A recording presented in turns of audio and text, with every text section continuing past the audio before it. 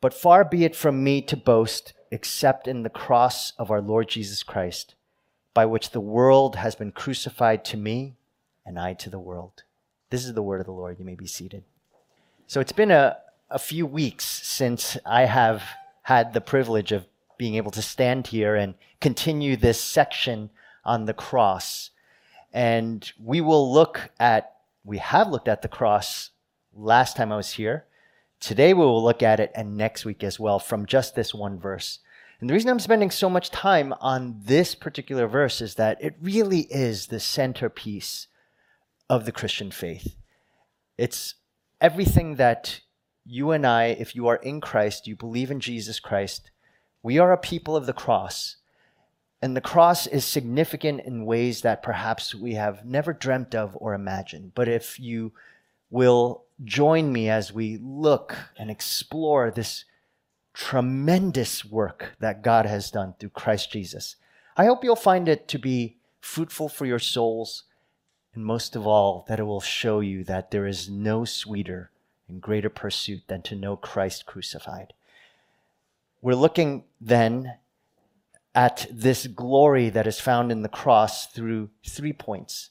First is the exception of the cross that we see in chapter 6, verse 14 of Galatians. Second is the ease that we think we have in the cross. And third is the exaltation of the cross. So let's first look at the exception of the cross. In verse 14, again, I'm going to read it one more time. But far be it from me to boast except in the cross of our Lord Jesus Christ, by which the world has been crucified to me and I to the world. You know, if you're like me, you like boasting. In fact, I think for much of the world, even our own hearts, it's hard not to boast, meaning to speak of ourselves, to speak of those we find boast-worthy, maybe our children, maybe our parents, maybe our friends, maybe our sports team. And it's just so ingrained within us. And you look at this verse and you see that Paul says, actually, boast not in anything except the cross. What's really remarkable about boasting is that it can happen with anything and all things. It can happen even with religious things, things that you think, well, that seems a little contradictory to boasting. Can you boast about evangelism? Boast about missions, boast about ministry, boast about serving or giving, praying, fasting. Clearly, if you read the New Testament, you realize, yes, it is possible to boast in even spiritual things. And perhaps sometimes we don't even realize how much we boast. When we consider, for example, the United States of America, in America, we are very bound by numbers, by metrics. Some of you are financial analysts or economists, or even if you're not, even if you work at a hospital or a school or some office, so much of our lives are dictated by numbers, metrics, quantifiable figures that determine what? Success or failure. I think most of you, all of us, are in a regular way dealing with that. The idea that metrics, numbers, counting determines whether you are a successful person or a failure as a person. And so we have the profit margin that determines the success of a company, sales quotas. Economically speaking, on a macro level, we have the GDP or the trade deficit. Is there a surplus or a deficit? Today we talk a lot about inflation, 5.4%. There are many different numbers, the market cap of a company, that determine, is there success or is there failure? Not just on the macro level, though, there's also even our own families. Perhaps you determine your success as a person who is providing for your family by the number of dollars that you bring into your household. Or perhaps it's your children show success or failure by a grade, A, B, C, D, or F. Another metric that we use. Maybe it's what place do you come in when it comes to a dance competition or an art competition or in a tournament in baseball or in basketball? Are you the MVP? All of these things in some way determine success or failure. You know, sadly, we actually do the same thing in the church as well. We determine success or failure by how many people come on Sundays. I know when we first started the church and there were, I'd go to these pastors' meetings. And when you meet someone, you introduce yourself, they introduce themselves, and you know what? Usually about the third question was always, oh, how big is your church? And then the second question is, what's your budget? And you are either very gladly willing to say, oh, it's this many people, or with hesitancy, oh, we're only whatever. And that number is more than a number. It's a value of who you are. It's a sense of worth. And that's in ministry. So it's tragic that we think that way about the world, about even people we care about, and even the church. There are missionaries who will go abroad, and the temptation to send forth reports, because there's always a reporting, and it's always quantifiable, and there's a metric. How many people are saved? How many people attend the Bible study that you're leading? And if you have a lot of people, then you're succeeding. You're a successful missionary. If you don't have as many, then you're a failure. This is sort of the road upon which we sort of consider life. But Paul says this in this verse, that the cross of Christ is the only place you must boast. Everything else is not boast-worthy. And what does the cross show us and the world? Paul tells the church in in Corinth that when you are looking at the cross is a place not of strength and power in the world's eyes, but weakness. It's foolishness to look at the cross. It's not wisdom. It's weakness. It's shameful. And yet, when we understand it rightly, it is the power of God. That the way that God views the cross, it is his economy, his way of understanding metrics. And it far supersedes anything the world considers. You look at the Bible, and when you see numbers, so often those numbers actually lead to really dreadful consequences. There was a king by the name of David. And some of you know his story. He was very successful. But at sort of the pinnacle of his reign, if you read the end of 2 Samuel, or you read Kings and Chronicles, you see something that he does that is so shocking that it leads to devastating consequences. Anyone remember what he does? He counts his army. Why does he count his army? Why does God take that so seriously? Because God knows David's heart. And in David's heart was a heart of boasting. Boasting in not Israel, boasting in himself. And God knew it. And so, because he was the leader of his people, the sin that he was committing was not just on his own, but it had lasting consequences, severe consequences to even the people he was caring for.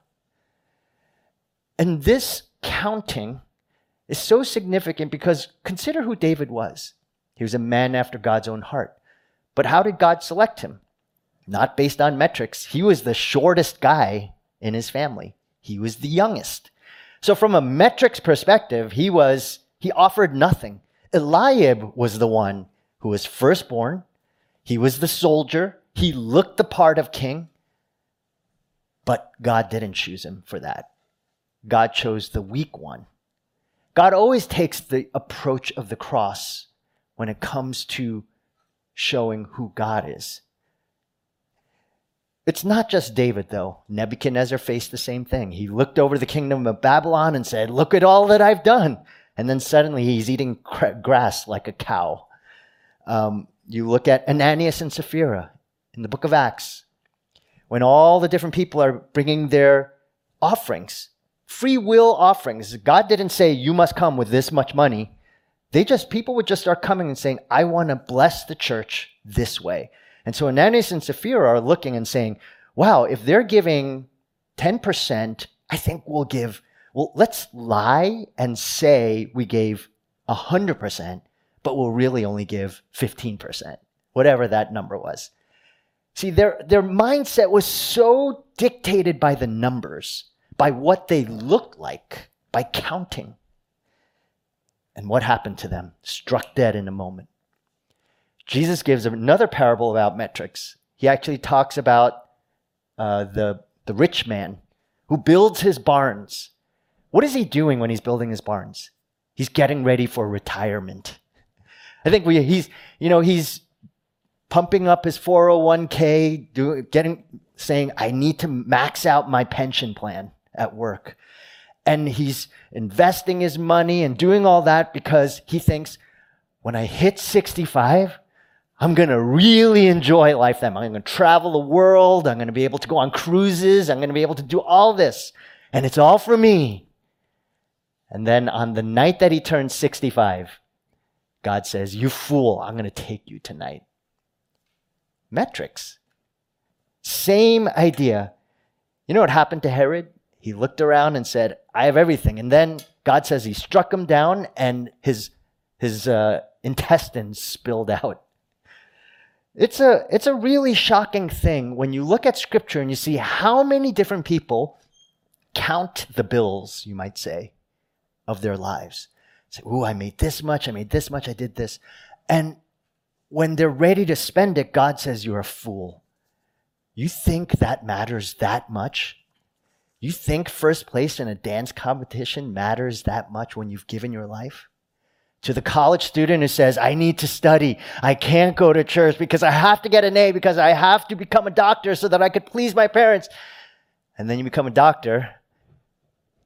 And then you have children and they're rebellious. And then they turn away from the Lord and you're crying out and saying, why? Why did this happen? It all started because someone was counting. Someone was saving up for themselves. See, this is not a problem of a few people. This is all of our problems. And the Apostle Paul is challenging us with this one verse. He's saying, where are you placing your boasting? Are you boasting in your children and their successes? You boast in your children when they strike out and you get really angry at them, or when they miss a putt and you become really frustrated, or they fall, like they don't practice enough at dance class and you think, well, I've been investing all this money and this time. It's a problem of our own souls. And we're all guilty of it. Paul says, no, don't do that. Or if you're saving up for retirement and that's your dream, that's your life, that's your vision, and you get there and you think that's everything for you, you'll be sorely mistaken. Paul says there's only one type of counting that matters.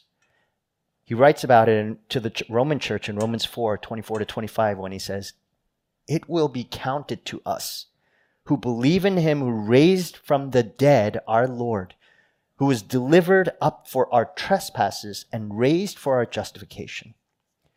Do you see what Paul is saying there? He's saying the Savior and his righteous deeds, his perfect righteousness, that's going to be counted to you when you believe. And your sins that have been piled up are going to be placed on his shoulders at the cross. He's delivered up for our trespasses, raised for our justification. All of that counting, that is the most essential counting in the world. It's where freedom comes. Because it means that you're freed from your failures and your successes. You don't glory in wealth that is fleeting, or a house that you've saved up all your life to purchase and to own and to say, I've made it. I'm ready to retire. I can relax. I can make sure that I'm secure. My friends, I want to ask you this question. Is your retirement savings your ultimate security? Are you saving up and making sure that that God is going to protect you? Because big earthquake comes, you get cancer in a moment's notice. A drunk driver comes down the road and smashes into your family's car and everyone is gone. Suddenly, retirements don't matter that much at all, if anything. I know it sounds like I'm speaking to a bunch of people who are aging, and that's me. I didn't used to preach about retirement that much. It's a very interesting thing. You come to realize it's amazing how quickly things shift from preaching about, how to make it through when your kids aren't sleeping at 6 months, to speaking about retirement. But it's all the same. Really fundamentally is that when we place our hope in our comforts, our success, our wealth, we will always be disappointed. If you live to be popular, you will eventually fall out of favor. Your world will crumble when that happens. I remember during the dot-com boom, where in the late 90s, a friend of mine, he was just investing in all sorts of tech stocks, and he made millions of dollars, actually. And I remember literally when the crash happened, in one night, he literally went from a few $1,000,000 to zero. And his world was devastated. He could not get out of bed. He was absolutely in the dumps. And you're probably thinking, I think I would be in the dumps too. That would be really hard. But when your life is rooted on such things, get ready for your world to crumble and crash. The cross is the only certainty in the world that has viruses and market corrections and rumors of wars and different fads that are passing and fleeting, tragic accidents, diagnoses of cancer. What Paul is telling us is that to place your hope in a Savior whose righteousness is counted yours because he's compassionate and gracious, not because of anything you and I have done, just because he's merciful. That is the secret to our utmost joy. Paul writes about this in Philippians chapter 4, verses 11 through 13. For I have learned in whatever situation I am to be content. I know how to be brought low, and I know how to abound. In any and every circumstance, I've learned the secret of facing plenty and hunger, abundance and need. I can do all things through him who strengthens me. It is possible to be in the lowest of lows. I was talking to George Sneeman, who is the president of Hands at Work, and he's right now in Goma, and again, for the next few weeks. And if you know, and you've been with us, you know that the DRC is one of the poorest of places, just wrought with all sorts of wars and terrible things. So many of these grandmothers and grandfathers, they have literally nothing. And one of the things that he told me was, someone came up to him and said, I know that there is an eternity, but is there anything for me in this world? And he's talking to someone we're not talking about someone who isn't able to buy the car of their dreams. It's someone who doesn't have food to eat. And he wrestled with that question. I think for us who hear and perhaps consider such things, we have in mind all sorts of luxuries. And we say, can I live without that? Can I live without popularity? Can I live without electronics, my phone? We're not thinking, can I live without food? Can I live without access to clean water or just to simple basic health care? And when you are weighing that, that's when you really are digging deep into this idea of, can you know this secret that Paul is speaking about here in Philippians? Can you be content in that? Is it possible? The only way it is possible is the cross of Christ, as I hope you will see soon. Because the cross shows us that whether you have plenty or want, you can still be content. How can that be? Let's look at that. Next is we see that there is an ease when it comes to the cross.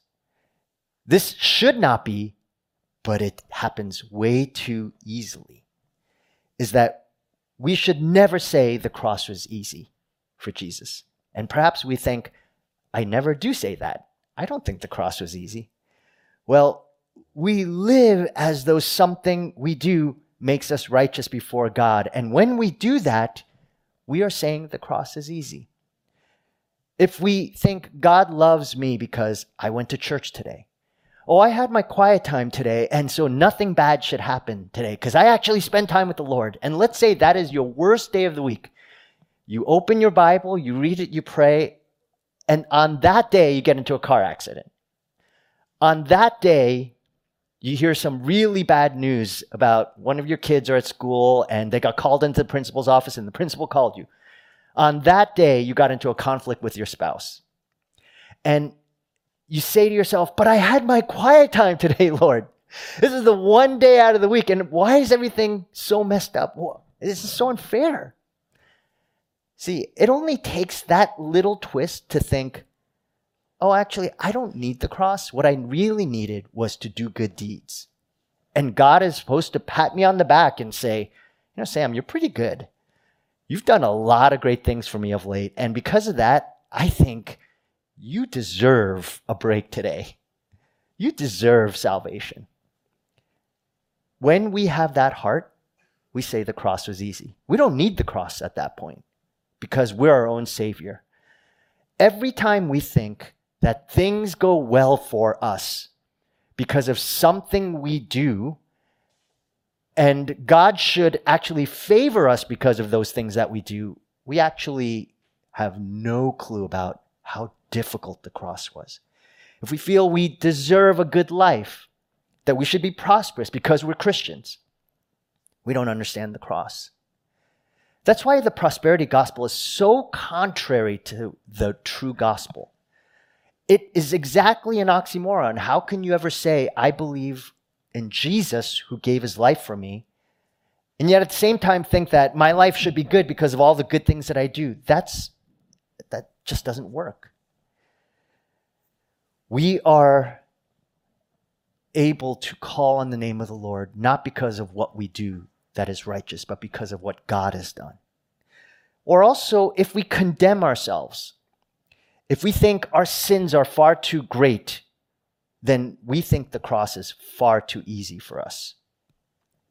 I don't care what sin you have committed in your life, and it could be dark and dreadful. Maybe you've aborted a child. Maybe you have looked at some of the most vilest of things on a computer screen. Maybe you have stolen something that you should never have stolen. Maybe you have deceived someone over and over again. Maybe there's just a dark secret that if someone knew, maybe you're infatuated with someone else's husband or wife. Maybe you've committed adultery and broken covenantal faithfulness. Maybe you've murdered someone physically. I'm not just talking spiritually, physically. Do you think God can forgive that? If the answer is no, then we don't understand the cross. We think the cross is easy.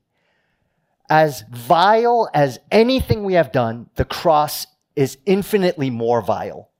It is that one place that the worst of all that human beings could ever do in conglomerate together, all of that is infinitely greater than our single sin, what Jesus bore for us at that cross.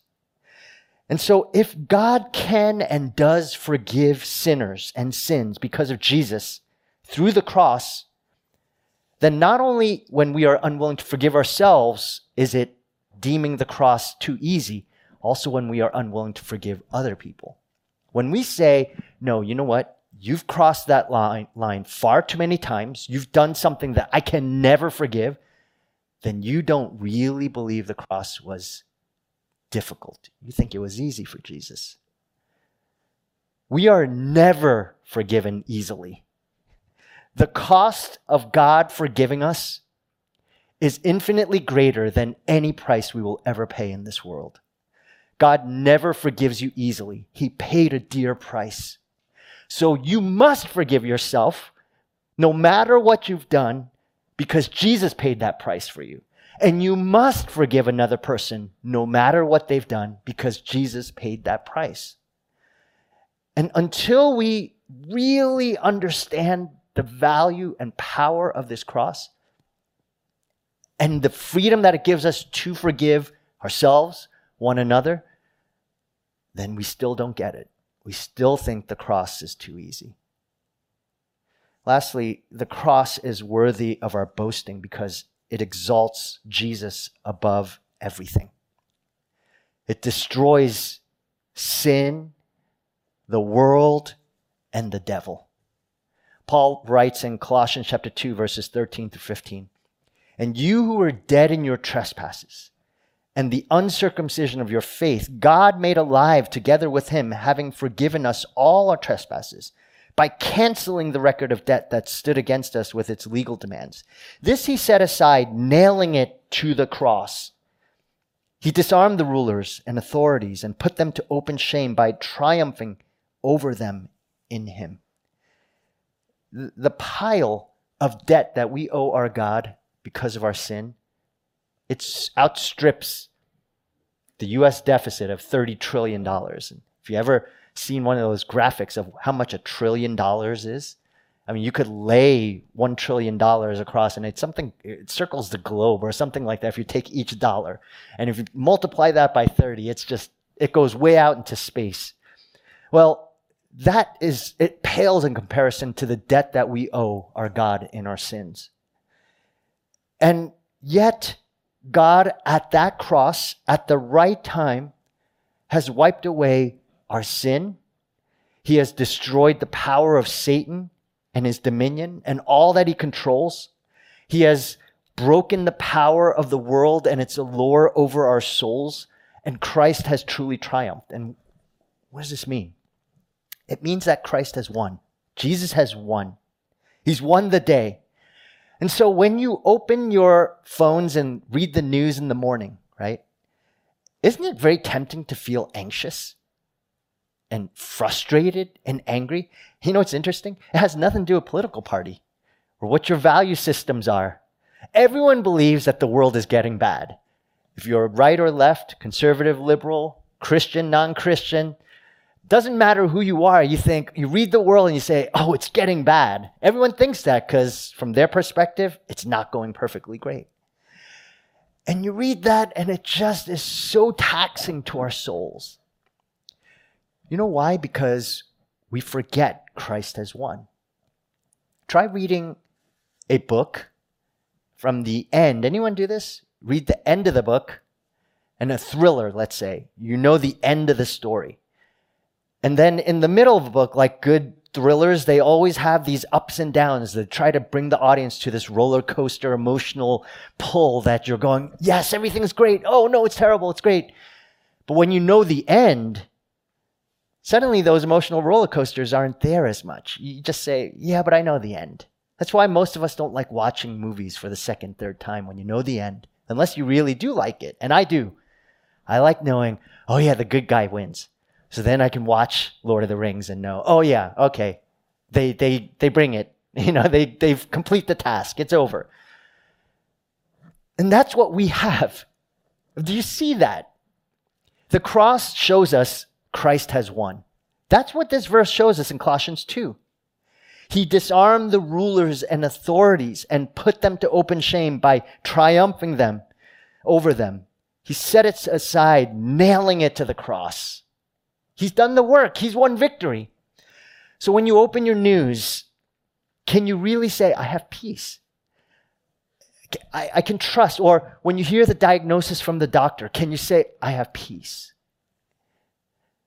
When perhaps you lose your job, Or maybe you had millions of dollars in the bank and suddenly you have zero. You say, I have peace. Can you do that? If your kids don't make it to the place that you had always dreamt about, can you say, I have peace? You can only believe that if Jesus has won. But if you don't really believe Jesus has won, then every single part of your life that is sort of penetrating your soul, that will rule over your heart. And is it any wonder why we go through times of sorrows and grievings and despairings and real anxieties? When Christ has won, we have it all. And we spent a lot of time in Ephesians chapter 6 looking at spiritual warfare. One of the main points of that passage is this, is that is reality. What's happening in the heavenlies, the battle that rages between God and the enemy, is what's happening in real time. And what we are living here is but a foreshadowing of what is to ultimately come forever. Because if forever is really true, then what we experience now is but a small time in our lives. And one thing we know is that the cross is the place where the power of death and sin and Satan is broken forever. And that dreadful power, it enslaves. There's a fear behind it. And the cross neutralizes it. Do you know that right now, at this very moment, there is an active war engaged for your soul? And there is a desire to give up. So often in our own hearts, we are tempted to do so because there is a Satan who, though he has been defeated, is like a wounded, dying animal. He will do all that he can to claw and strip so that he can drag you along with him. There is still your sin. There is still the world.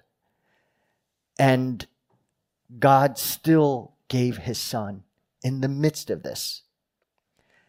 And Jesus helps us even when we are at our lowest. I remember when I was in the 6th grade, and like many of us, I have a mother who loves me, cared for me, still does so. But when you're in the 6th grade, there are numbers of things that are happening. There's hormones. There's wanting to fit in, to be popular, to be known. And I used to have really long hair. Actually, when I look at some of the guys in our church and see their hair, I think, that was me. I used to carry a comb in my back pocket.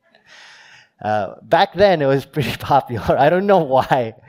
And now when my kids see the picture of me when I was in 6th grade, they're almost embarrassed. They're embarrassed. And I look at it and I feel that as well. So guys, if you care too much about your hair, know that one day you're going to look back feeling embarrassed. Well, that was me. I would look in the mirror, and one day I was in the mirror combing my hair, fixing it perfectly, getting that perfect ugly hair but good hair at the same time. And my mother came into to the bathroom while I was combing my hair, and she started, just saying, "What are you doing? Why are you spending so much time? You got to get going," and just nagging me.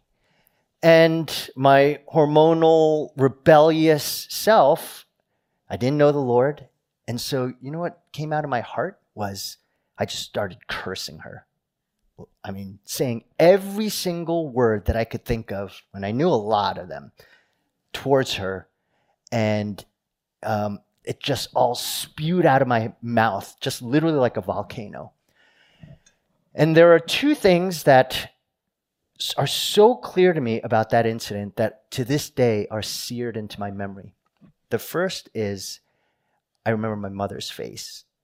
And though English was not her first language, in fact, her English was pretty poor, but she understood tone, she understood my face, and I wasn't wearing a mask, so it was obviously probably demonic for all I know. And all I saw in her face, and I'll never forget it, is the pain that was there. It was such a deep pain that to this day, I cannot get it out of my mind. In fact, it was so strong that to this day, I'm pretty much sure about this, I have not said a single curse word since that day of the 6th grade. It's not that it's not in my heart. I just can't do it because of looking at my mom's face. The second thing is just how vile my heart was. Me, a teenager, having no clue, this woman who cleaned my diapers and attended to me when I was vomiting when I was sick and, cooked meals for me as I was waiting for the bus and waking up at 5 a.m. every day and cooking a meal for me and doing all these things. And in that moment, all I cared about was my self-centered self. Vile, rebellious, evil. After the first worship, I actually asked some people, hey, so you ever done that to your mom? And everyone said, no, I didn't do that. They actually had to hide their face and be like, no. That someone said, oh, I did curse, but wasn't that my mom? No, I would never do that. That was me. The Bible says someone who does that as a child in the Old Testament, they should be stoned to death. I mean, not saying we should do that, or I wouldn't be here. But this is the vileness of my heart. Teenagers, high schoolers, junior hires, if that's your heart today, there's hope for you. You know why? Because Jesus died for you. But you have to see that is a vile heart. You cannot have that heart towards your parents. And I had that heart, and I look back ashamedly today. So when we sing that song, "Ashame My Mocking Voice," that's me, that's my heart. But that's why the cross is so wonderful to me. Because if it wasn't for that cross, I wouldn't be standing here today. I would have no place. There is something in our souls we have to see that teaching Sunday school kids, trying to go to church every Sunday, having a quiet time, going on a missions trip, that does not make up for this heart. It doesn't. It cannot change my soul. It takes something so drastically loving. That's called the cross. God the Son, who bore our shame, our arrogance, our sorrows, our pride for a wretch like me. It is the power of God. C.S. Lewis warns us, if a man thinks he is not conceited, he is very conceited indeed. If a man thinks he is not conceited, he is very conceited indeed. Every one of us has this darkened heart. If you believe you're not that person, my friend, I'm really concerned for you. You're not seeing yourself as you are. At the cross is that place of shame and scorn where Jesus died in such an undignified way for all the world to see. It was at that cross that Jesus died naked. He died for all the world. Ever been sick? When we get sick and you're laying in bed, your hair's all unkempt, breath doesn't smell so good, you have eye crust in your eyes, you're all messed up. And then someone calls you and says, hey, I want to come over and I'm going to bring chicken soup and I want to pray for you. What do you say to them? No. No one wants to be seen sick because it just is so vulnerable. And you're just helpless. Well, Jesus died on a cross helpless. He had no choice. Everyone saw him undignified. There is nothing more undignifying than death. When you die, you cannot control your mouth. I've seen it. People can't, their mouths are open. They can't even close their mouth. They can't control whether their eyes are open or not. They don't care about what their hair looks like or what. The only people who care are people who are trying to, get someone to look better than they are. But how do you make a dead person look good? You cannot, because death is undignified. God died undignified for you, for me. He died a death of shame and of guilt so that he could give us dignity, so that he could love you with an everlasting love, so that he can be assured that one day you will be with him. And no matter how vile and evil our hearts, and no matter what we've done, God still loves you. He gave his life for you. So may we, like Paul, say and agree, God forbid that I should glory save in the cross of our Lord Jesus Christ. Let's pray together. Father, we come to this table today just humbled by your Son, who died that undignified death on that cross so that we might have life with you forever. So that our bodies, though wasting away, being renewed day by day, and one day eternally will be resurrected and glorified. Thank you for that cross that bore our shame, and that there is nothing we can do that can separate us from your love. I pray, Father, that we would have a deep realization of our own conceited souls, but realize even more so that you gave your Son so that we might have life forever with you. So as we take this bread and this wine, O Lord, may we do so just so mindful of how blessed we are, how much you love us. In Jesus' name we pray. Amen.